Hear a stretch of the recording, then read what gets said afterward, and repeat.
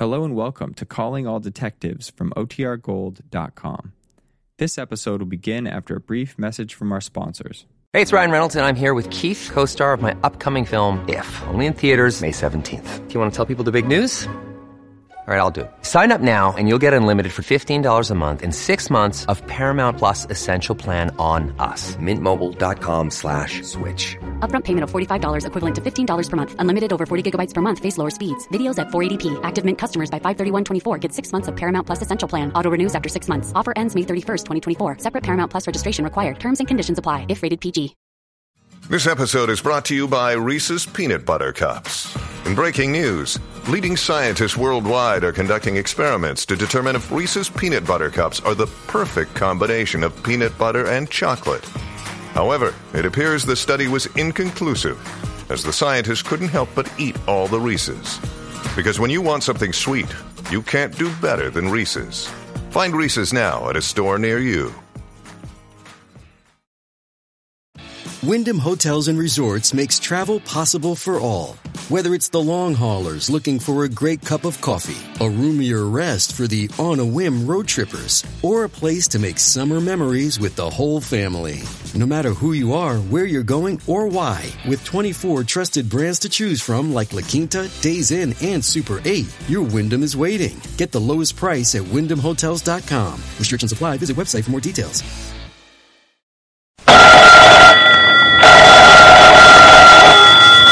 Calling all detectives.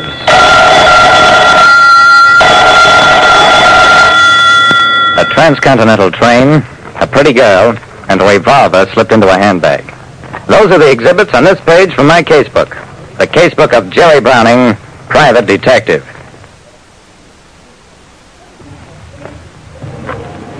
A private detective like me, Jerry Browning, soon learns there's no sense in using violence, where gentler methods are just as good.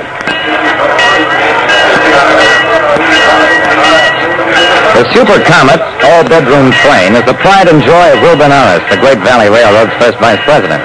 At 3:50 twice a week, Wilbur Norris stopped whatever else he was doing and personally supervised his pet train's departure. Who are those people, Browning? The finest passengers in America. Extra fare. What I wanted to talk to Mr. Norris about was whether the Great Valley would consider hiring me on an annual retainer. But this wasn't the time to open the subject. Instead, it's a fine train, Mr. Norris. Wish I were riding it myself. Best train in the country. Look at that, Browning. I looked where Norris pointed and saw a big, florid-faced man come stalking along the platform, followed by 3 baggage-laden porters. As the traveler drew abreast of us, he paused to look at one of the prettiest girls I've ever seen. She was small, blonde, dynamic, and at the moment talking to a sallow, bespectacled young man. Pull aboard! The florid man and his weapon-year-old porters got on the train. At the same moment, a blonde girl flung her arms about a companion in a touching farewell. Norris beamed. I love to see people happy, riding on a fine train like... Browning, did you see that?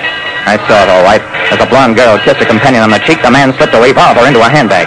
Then the girl broke away and entered the car, the same car the florid-faced man had gone into. Norris grabbed my arm. Browning, I won't stand for anything like that on my train. Come on, we are getting on board. When Wilbur Norris, vice president of the Great Valley Railroad, saw a young woman passenger get a revolver just before she got aboard his pet train, he decided we were also going on the train.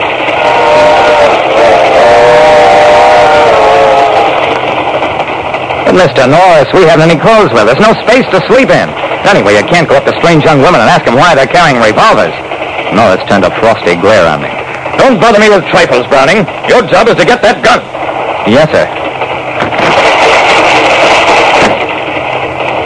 Norris wheeled as the train and Pullman conductors came up to us. I'm Wilbur Norris. This is Mr. Browning, our special investigator. Cooperate with him. Norris turned and marched off in the direction of the club car. I was on my own. I decided it was time for some explanations. Look, conductor, there's a girl in this car up to some funny business. When you get to her space, make her change with somebody else, anybody, just so I get a chance at a quick frisk of her handbag. I'll say this much for the conductor, nothing fazed him. At the girl's room...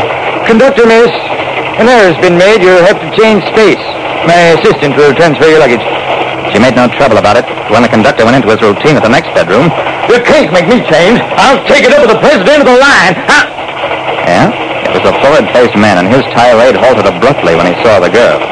Why, for this sweet little lady, I'd be happy to change. Permit me, miss.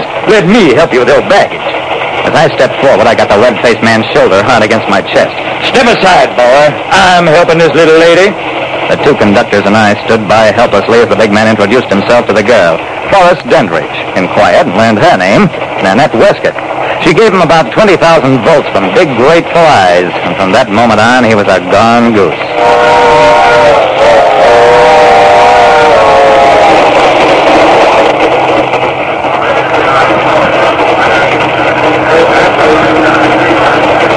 In the club car, I sat drinking ginger ale while Wilbur Norris concentrated on glaring across the aisle at Dendridge and his newfound girlfriend.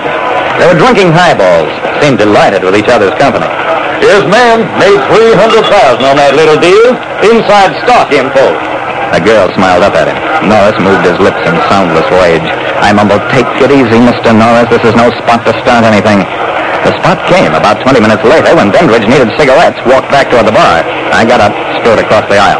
"Listen, miss, I know you're carrying a gun in your bag. If you start anything on this train, She slapped me. Just like that, a hard, stinging blow. A moment later, I felt a hand grab my shoulder, spin me around, and... I'm sorry, Nanette. They let anybody ride trains these days. Shall we go have dinner?